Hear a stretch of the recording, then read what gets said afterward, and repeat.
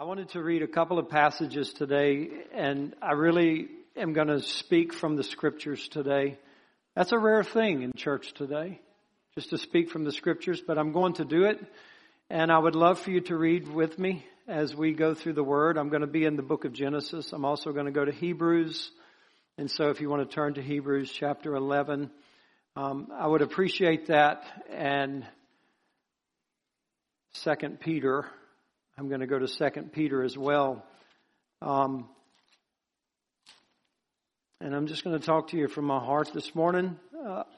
I feel very hard pressed. I don't understand it. Russell was coming into church this morning and he's just talking and we're talking. And I just said, I can't really explain what's going on in my spirit today. I appreciate this worship because I just feel very desperate for God. And, if your kids are with you in service, just please, try to keep them still and behaved. And because I believe this word is important. And I'm not by any means trying to put on with you. I want to pastor you this morning. I was wondering what Noah must have felt like when he was building the ark, knowing that it was almost completed and nobody repented. Nobody. And the only people he had with him on the ark was his family. And I think about he preached for decades. I think maybe 120 years he preached. He was a preacher of righteousness. And nobody took him serious. Nobody listened. They just made fun of it. And, I think about what it must have been like for those people beating on that ark to get in. And it was too late. But the day I was just thinking about, I wonder what Noah was feeling like that last day. I wonder what he was feeling like for the people, for the masses that were about to die. Because they never took the Word of God seriously. And they didn't take the reality of God's coming judgment seriously.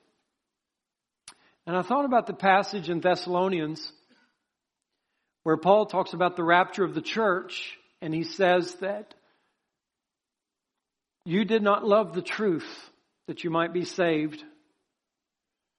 And as a result of that, God, believe it or not, in this modern day, but that's what the Bible says, God sent a lying spirit to people who heard the truth, but they didn't love it. And He sent them a lying spirit so that they would believe the lie. And I wonder today if God is raising up voices who are speaking the truth.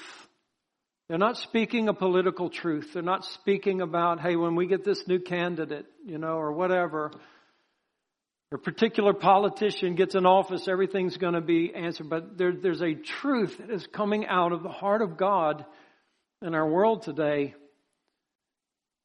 And it seems like the churches, for the most part, are unmoved, not aware, not really taking this seriously. And I'm not saying that about you guys here. I'm not trying to, put my finger in anybody's face. I feel it myself. I woke up this morning at 2:30 and I was just like, I couldn't go to sleep. And I just, I'm not a holy person. I'm not saying it for that reason, but I just couldn't sleep. And I was just like, I'm just trying to sit up and just pray and talk to God. And I felt so oppressed with my own sin. The darkness of my own heart. And when I came into church today, it was like, man, I really am desperate for Him. I'm very desperate for Jesus. I'm very desperate for His relationship in my life. My heart is yearning for Him and is longing for Him. And when I come into the church and maybe I'm in the altars or I'm kneeling at the altar, and you just say, oh, how He loves Jesus. I'm like, if you only knew what my prayer was, it's like, Jesus, help me to love you because I don't love you like you should be loved by me. And I'm like, I'm desperate for Him. I need your blood. I need you to wash me. I need your strength. I need to be heavenly minded and not minding about the things of this world because I'm just like you. I come up here and I have a word to preach today, and I have a message to preach today, and you know, it's like I'm not standing there down at you like I've got it all together. And I'm just saying that, you know, to let you know, I just feel hard pressed today. And I do think about Noah and what he must have felt like when he knew that the last part of the ark was finished the night before, and he's just like, nobody came. Nobody understood. Nobody listened. Nobody. There's nobody here but me and my family. They're all going to die, you know. And if there's one thing that is my heart is so burdened and diligent and in love with, it is you, this church, you people. And I want to pastor you. I want to nurture you in God's Word today. And I just appeal to you to be people of faith. Do the Word of God. Just do the Word of God. And I will strive to do the Word of God with you by faith, right? Trusting in the power of God's grace to give us the strength and the ability to serve Him and to walk uprightly and pleasing to Him in this hour that we live, because I think the last part of the ark is almost finished. And it could be the night before. And our Lord will come. And I just want us to all meet Him. The young people, the old people, the religious people, the people who think they're right with God, but they're not. And when God comes back and He leaves you out and I don't understand God. And He said, well, we never knew each other. We never knew each other. I was in the altar this morning just praying, God, know me. Whatever it takes for you to know me, know me. Whatever it takes, because I just want Him to know me. I want to be so close to Him. So I come to you this morning and I just want to share this with you. I'm going to read scriptures with you today. And if you don't like the Bible, you're probably in the wrong place, because I love the Word of God and it speaks for itself. And so this is in Genesis 12, and it begins, and we're going to start in verse 1. The Lord said to Abram, get thee out of your country and from your kindred and from your father's house unto a land that I will show you. And I believe that's what the Lord said to us. Come away to Him. Forsake all. Take up your cross and follow me, right? And many of you did. You took up your cross to follow Jesus Christ, and you're going after Him. And the Bible says this in verse 2, I will make of you a great nation. And I just love these I wills of God in verses 2 and 3. I will make of you a great nation. You're not going to do that, Abram, but I'm going to do that for you. And I will bless you and make your name great, and you shall be a blessing. And I will bless them that bless you, and curse him that curses you. And in you shall all families of the earth be blessed. So Abraham departed. And I want you to understand, just in this initial relationship that Abraham has with God, I just want you to see this exchange. And the exchange of this is so beautiful, because what God is setting before Abraham are these blessings. I will make you. I will bless you. I will bless them that bless you. And as a result of this, Abraham leaves everything to follow God. And I think it is beautiful, because what you're going to see, and what I hope you see from this, is how does God, if the heart of man is what God wants, if God wants your heart, it's not that God, I want you to go to church, or I want you to tithe. No, if God gets your heart, He's got your church life and He's got your money. If God's got your heart, all right? So those other things don't matter. But if God can get your heart, so how does He get your heart? How does God get you to leave your old friends? How does God get you to leave your sins? How does God get you to leave the things that are holding you back from Him? How does He do it? And some people might think that God comes and He does it with the threat of hell. And if we can save some people by fear out of the fire, save the brands that are burning, then so be it. Save them that way. But the primary way that God does and works in order to gain people's hearts and people's affection is that He offers them the greatest thing that He can offer them. Himself. I'll give you me. I'll give you all that I am. And it was like Abraham's like, I'm coming. I'm going to leave and I'm going to follow you, because you're the one that's going to make me great, and you're going to bless me, and you're going to bless those that bless me. And you begin to see something here. And I want to focus a lot today on different things, but one thing I want to keep in your mind and in your spirit is the altar. And the Bible says that Abraham departs and he goes with Sarah's wife. And it says in verse 6, they pass through this land to the place of Shechem. Morah and Canaanite was then in the land. And verse 7, the Lord appeared to Abram and he said, unto your seed will I give this land.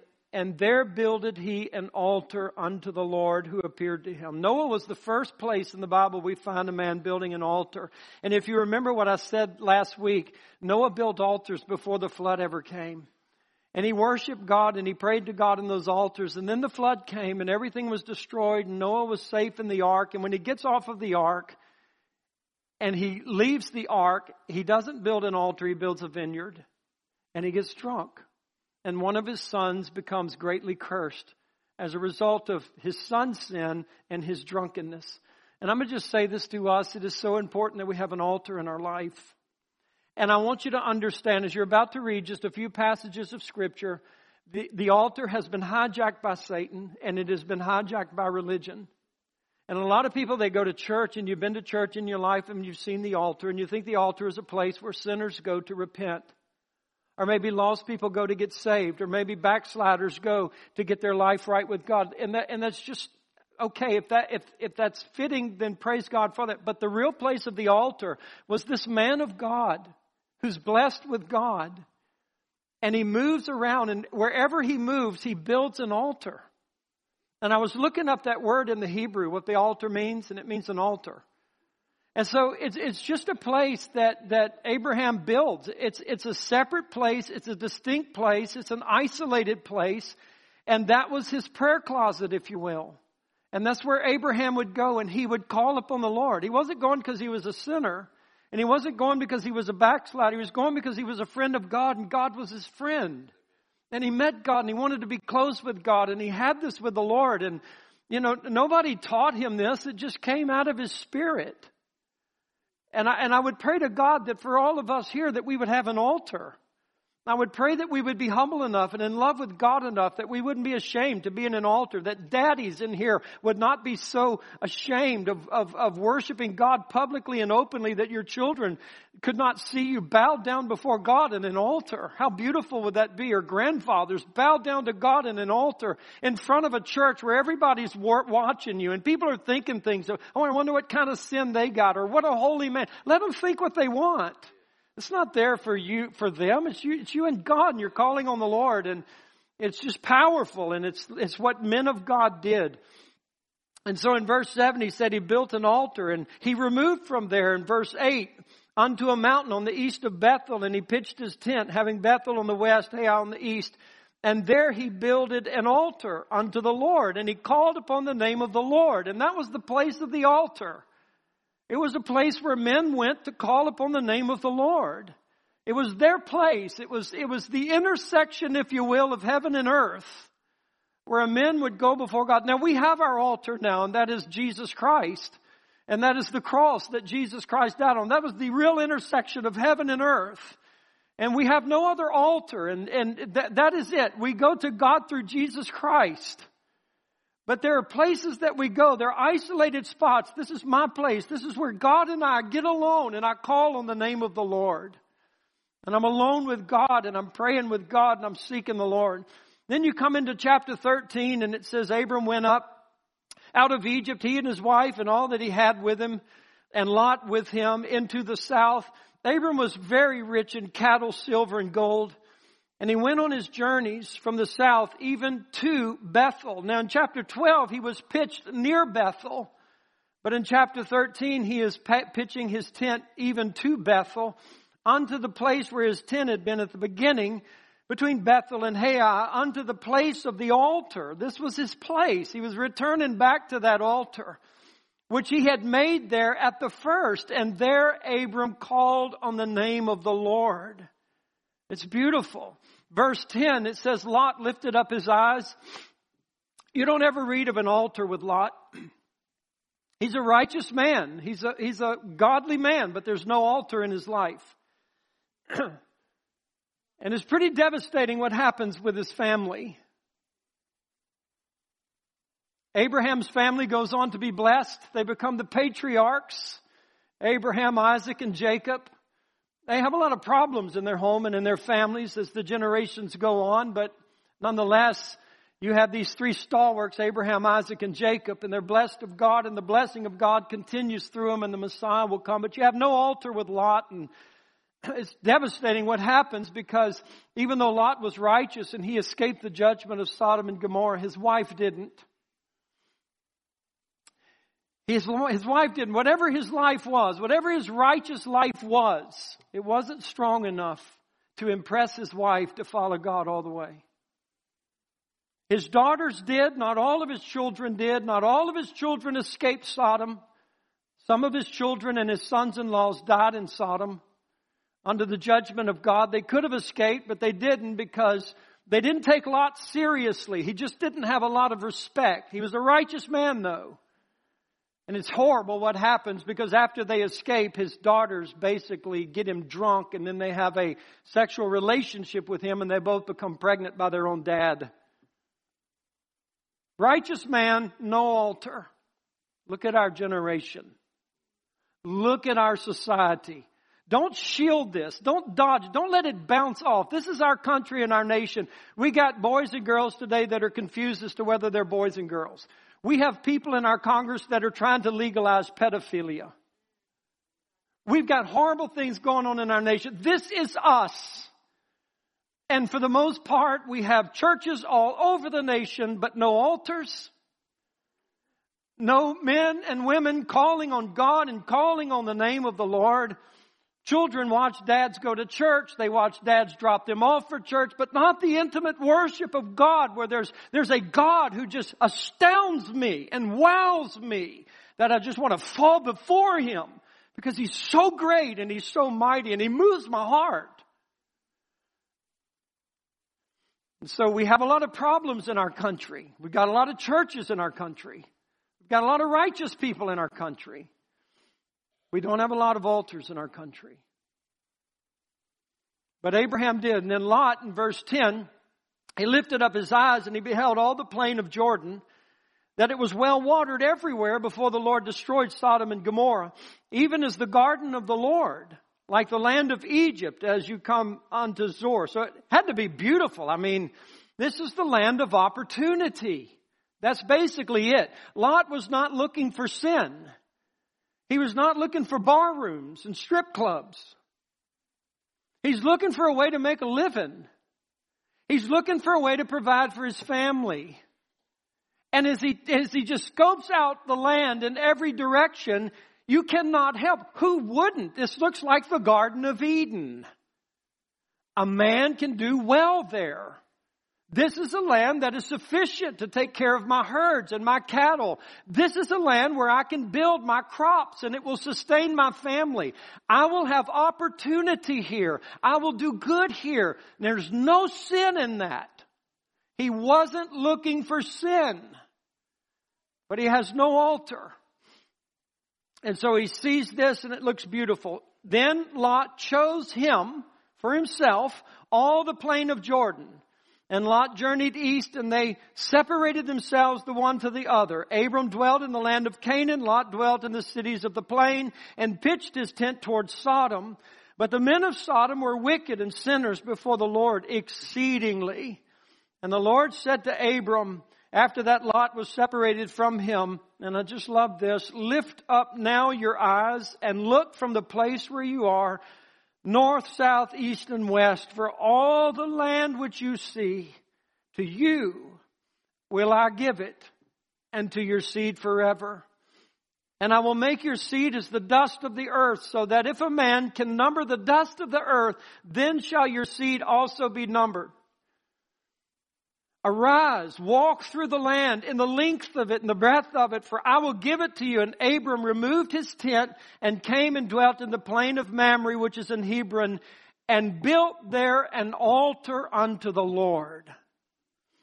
And that's one of the consistent things that you see in Abraham's life, is an altar. Now, let's not forget one of our main desires here today, and I believe that one of the main desires in the heart of God is, how can I win your heart? How can I get your heart to love me? How can I get your heart to follow me? How can I get you to stop being church people and being Jesus people? How can I do that? And how does God draw the heart away from the world and to Himself? How does He do it? And so you begin to see this because He engages this man named Abram into a relationship because God wants to build a nation through which He can bring a Messiah. And so God chooses this man Abram and He begins to appeal to this man. I want you to follow me and I'm going to do these things in your life. I'm going to make you great and I'm going to bless you and I'm going to bless those who bless you. And if you continue to follow me, if you look, I will give you all of the land on the north, south, east, and west. I will give it to you and I will give it to you. God is making all of these lavish promises to this man. And no doubt God is real to him and he believes that God can do it. So he continues to follow God. And so God does not put these threats behind him or in front of him. You better do this or else. But God is putting these beautiful promises out there.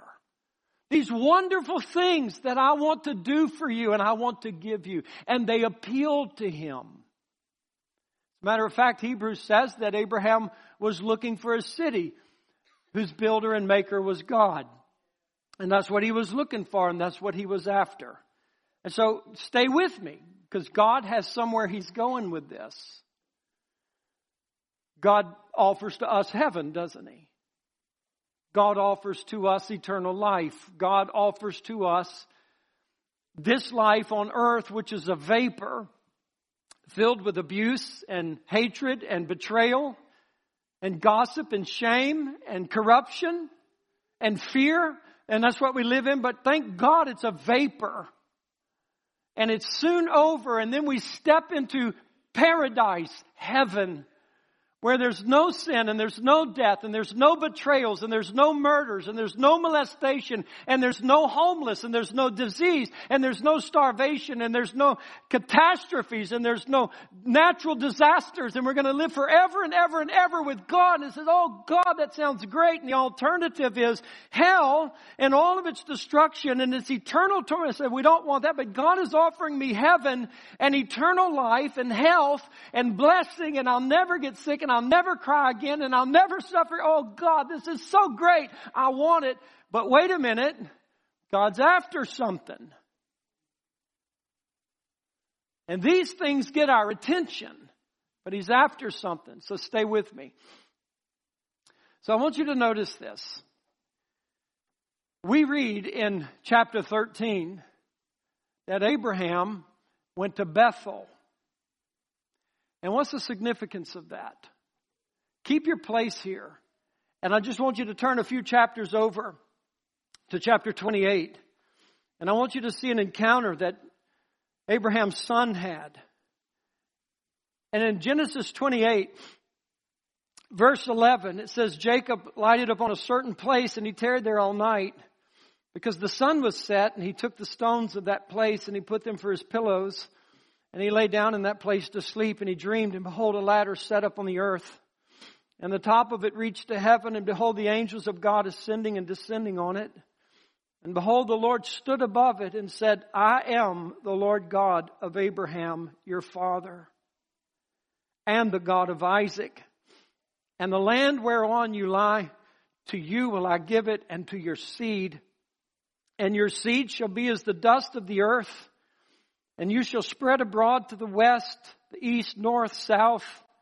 And in you and in your seed shall all the families of the earth be blessed. There's God again, putting blessings before Him.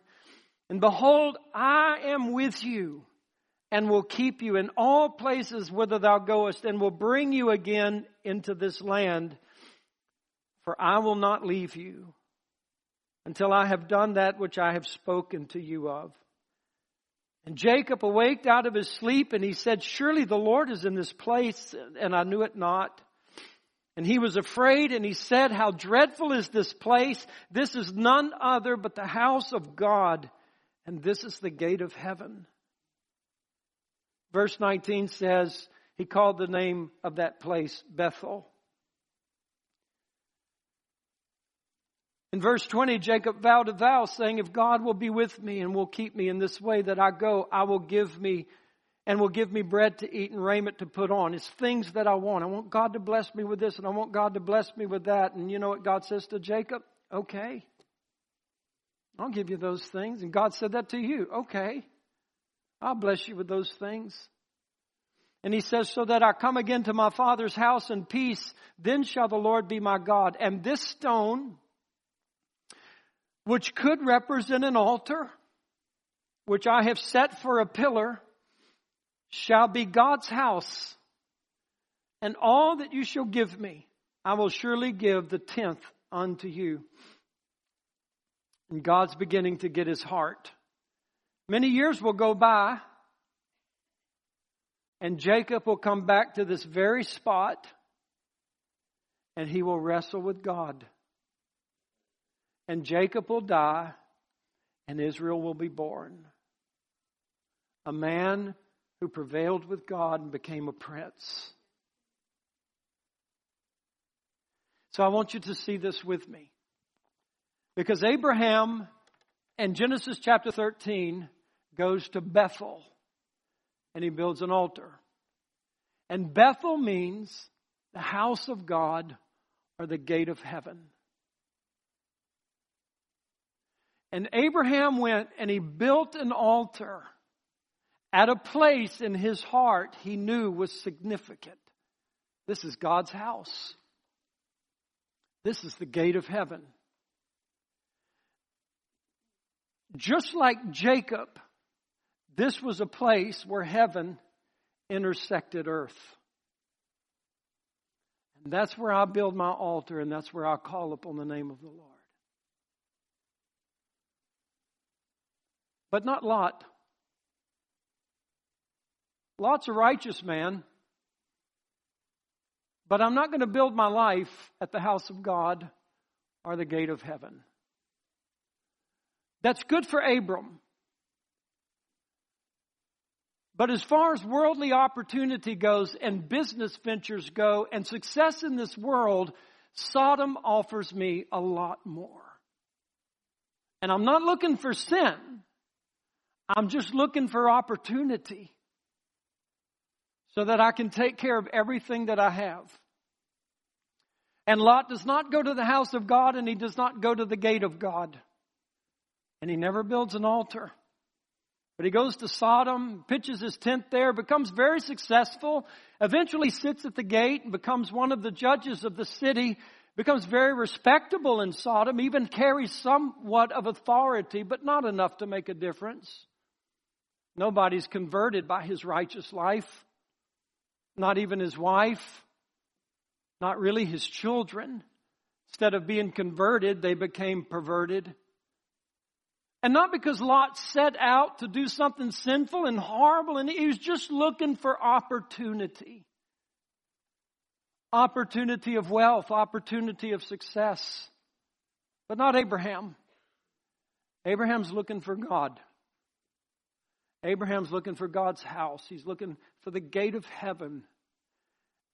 And where that world intersects this world, Abraham says, this is where I'm going to live, and I'm going to call upon the name of the Lord, and I'm going to be in a relationship with him.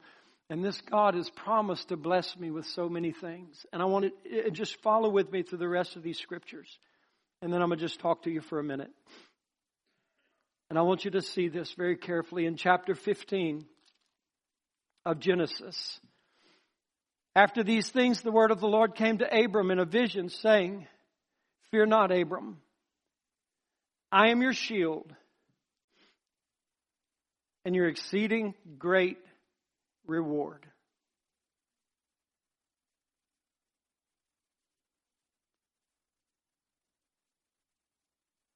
Think about it. 2 Peter chapter 2. You read this about Lot and his way to heaven. 2 Peter chapter 2 verse 7.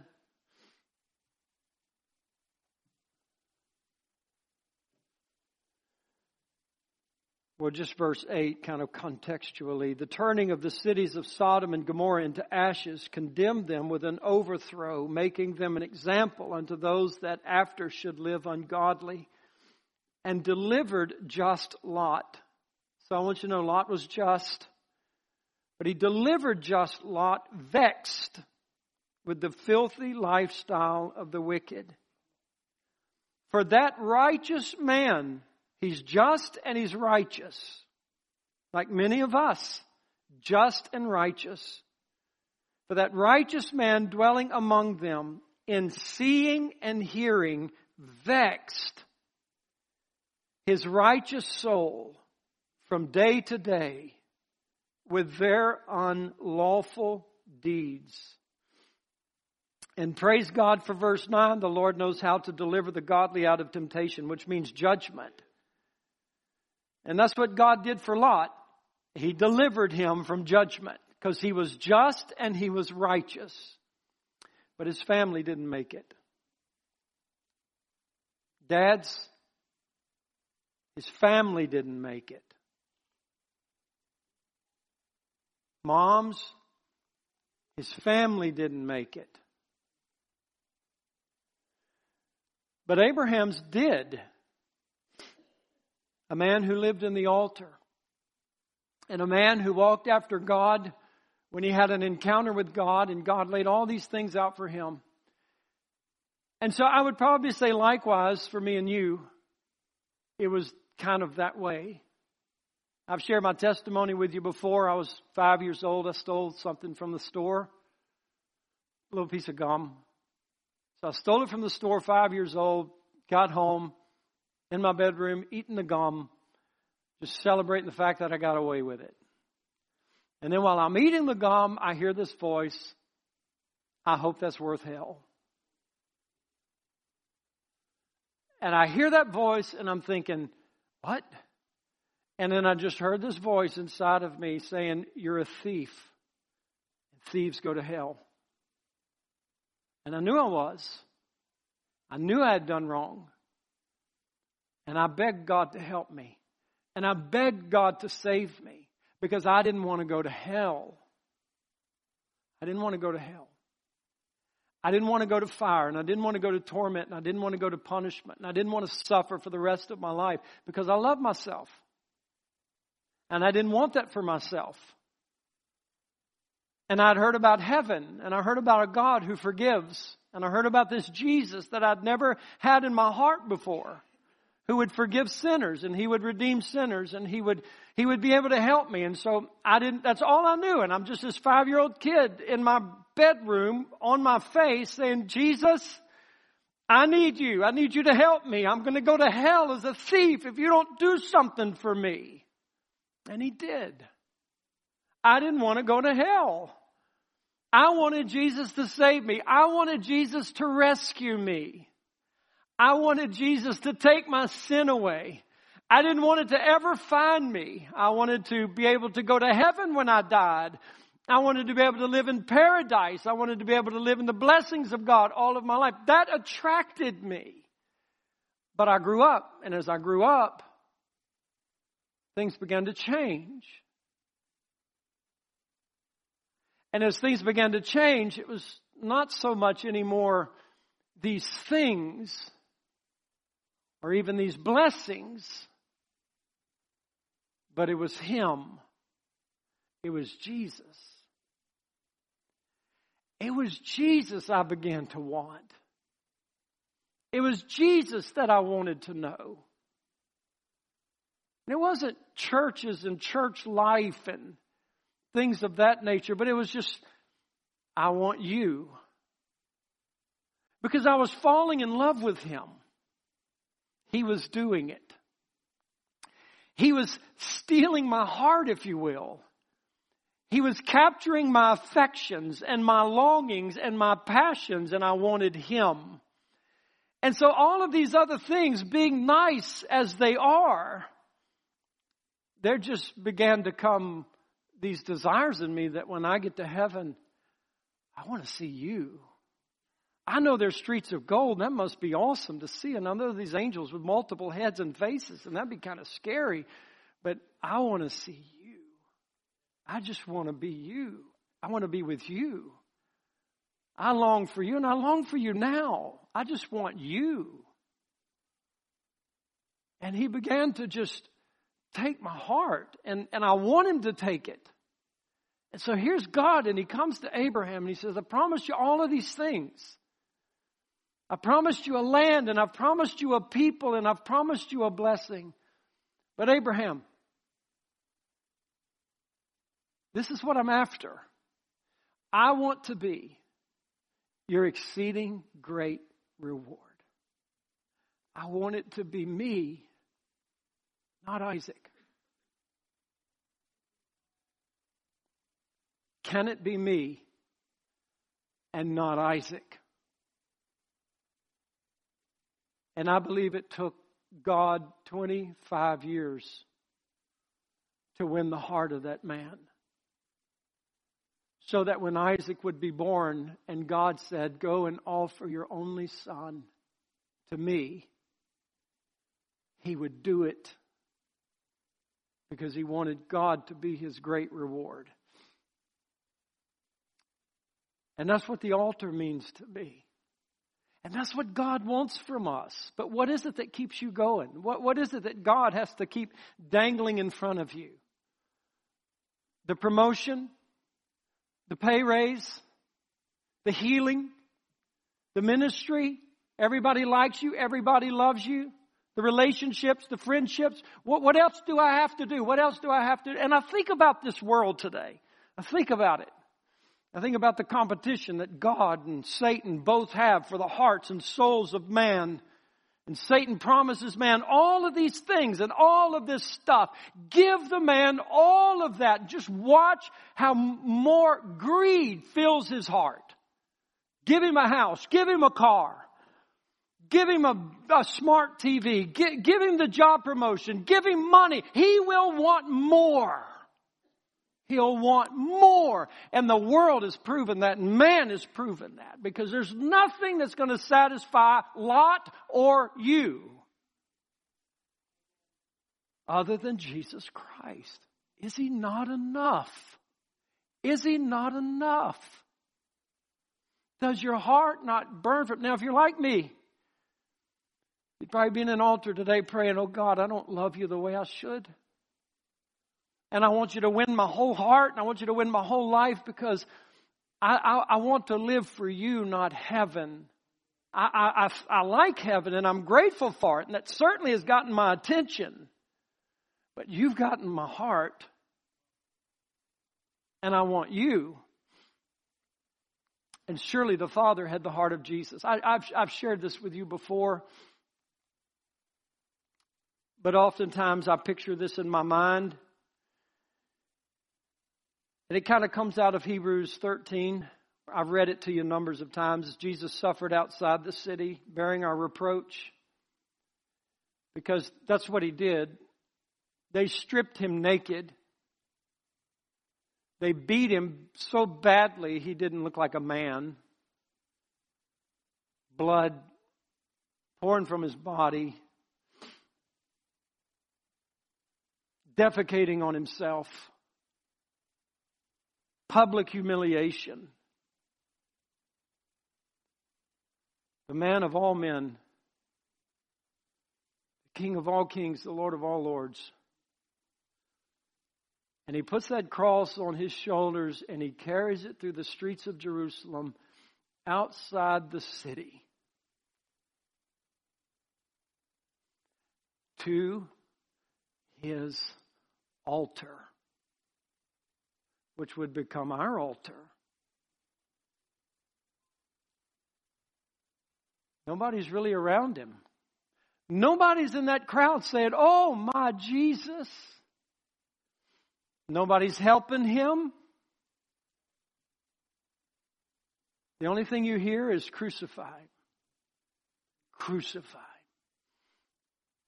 And I picture him as he's walking through that crowd.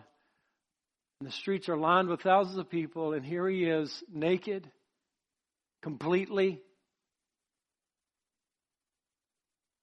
beaten and bloody. And I see two things.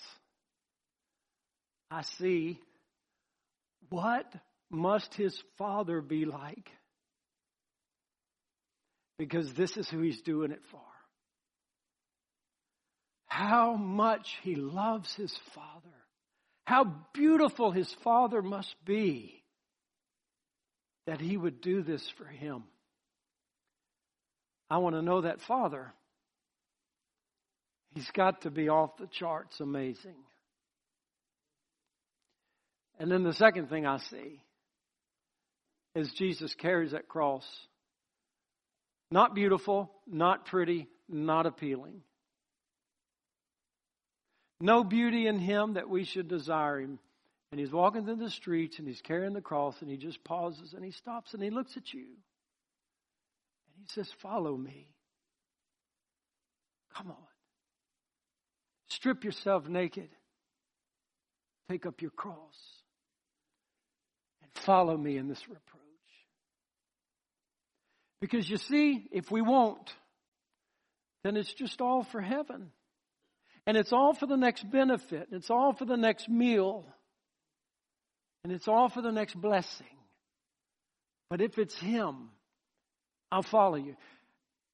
And people do that every day. A woman stands in an altar with a man. And she takes his hand in marriage. And she makes promises. For better, we all like that. Or for worse. But she does it. There was a time when they meant it. And she has no idea what's going to happen tomorrow. And she really doesn't know this man that she's entrusting her whole life to. So she doesn't know what tomorrow's going to be like, and she doesn't know what he might turn out like a year from now or 10 years from now. But what is she doing it for? The hope of the reward of the future. He will be good to me. He will love me.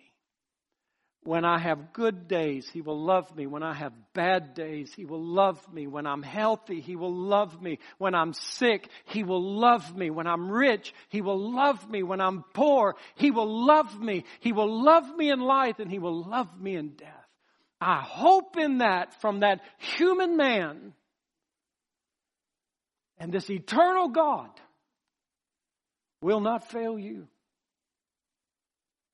And He is a rewarder of those who diligently seek Him. And so you stand in that altar where men and women go. They go to an altar to make their vows before God. And we go to this God and we say, I give you it all. I give you my heart and my life. Now, win me. Win me. Win my heart, win my love, win my affections. Take them. I don't want to live like Lot. You don't have to live like Abraham. You don't have to live at the house of God. You don't have to live at the gate of heaven. You don't have to go to church meetings. You don't have to go to prayer meetings. You don't have to fast. You don't have to read your Bibles. And you don't have to be happy. And your children don't have to be saved. And you don't have to be victorious. And you don't have to have joy. And you don't have to experience the wonderful provisions that the gate of heaven, if you will give you in your life. You don't have to have those things. And multitudes of righteous Christians who will go to heaven when Jesus comes to rescue them from judgment will go, but they will live vexed their whole way there. Or you can live like Abraham at the gate of God. Worshiping God, walking with God, living with God. Oh, but I want riches and I want wealth. Abraham was more wealthy than Lot. But his wealth came from God. And Lot's wealth came from Sodom. And I say to you, if you want true blessings in your life, let your wealth come from God. And don't pursue worldly opportunities, but pursue God. And don't pursue what this world can offer you, because I promise you, it will crush you as soon as it blesses you. And whatever it gives you, it will take double back from you. But every good gift comes from above, and it will not rob you. God will not hurt you. He will bless you, and He will enrich you. And if you're intent to live like Lot, then have a relationship with a church that lives like Abraham. Because there'll be a time when you are overcome by your enemies, and you'll need a church to rush in there through intercession and prayer and get you out of that trouble. Or like Sodom, when judgment's about to come, and God first goes to Abraham to say what's going to happen, and God intercedes for his nephew Lot to be spared, and God hears it. Be among a people of intercession and prayer and worship God, and become one of those people. Live the life of a man blessed of God, and everybody can see it. But I say this in closing. God has attracted you with the invitation to live and not die. He's attracted you by that. He's attracted you with the invitation of heaven and not hell. But He wants to come to a point in your life when He can say to you, I want to be your exceedingly great reward. And you respond, oh God, that is everything to me. To have you is to have it all. And if there's a heaven without you in it, there is no heaven. Because you're it. You're everything. I want you to stand with me. And I just want you, if you will, to just take a moment and just examine your heart. Listen, guys, I told you my heart was just hard pressed today. And I don't understand it. But I have given to you in sincerity and humility what I believe God has given me to say to us today. I guess the sum of it is that God just wants your heart. He just wants your heart. He will bless you. He will give you what the world can't give you. He'll give you wealth, and He'll keep your kids. He'll give you life. He'll give you rewards. But the world, it won't. It'll take it from you as fast as it gives it to you. The stress, sicknesses, the hardship, the sleepless nights, the worry, the fear. That's what Sodom will do for you. You're not looking for sin. Just looking for opportunity. But God is your exceedingly great reward. Make Him that today. Now ask Him this as you come into an altar, or make an altar where you are. And I know this is a very sober day, very sober service. And that's good. It's good. As you make an altar where you are, ask the Lord to perfect in you the work that He started. He's not going to take heaven away because He wasn't toying with you or deceiving you. He's not going to take blessings away. But He's going to come to you in such a way that He is much more beautiful than those streets of gold. He is much more amazing than anything you will ever see. You should not wait for the world to give you up. You should give up this world.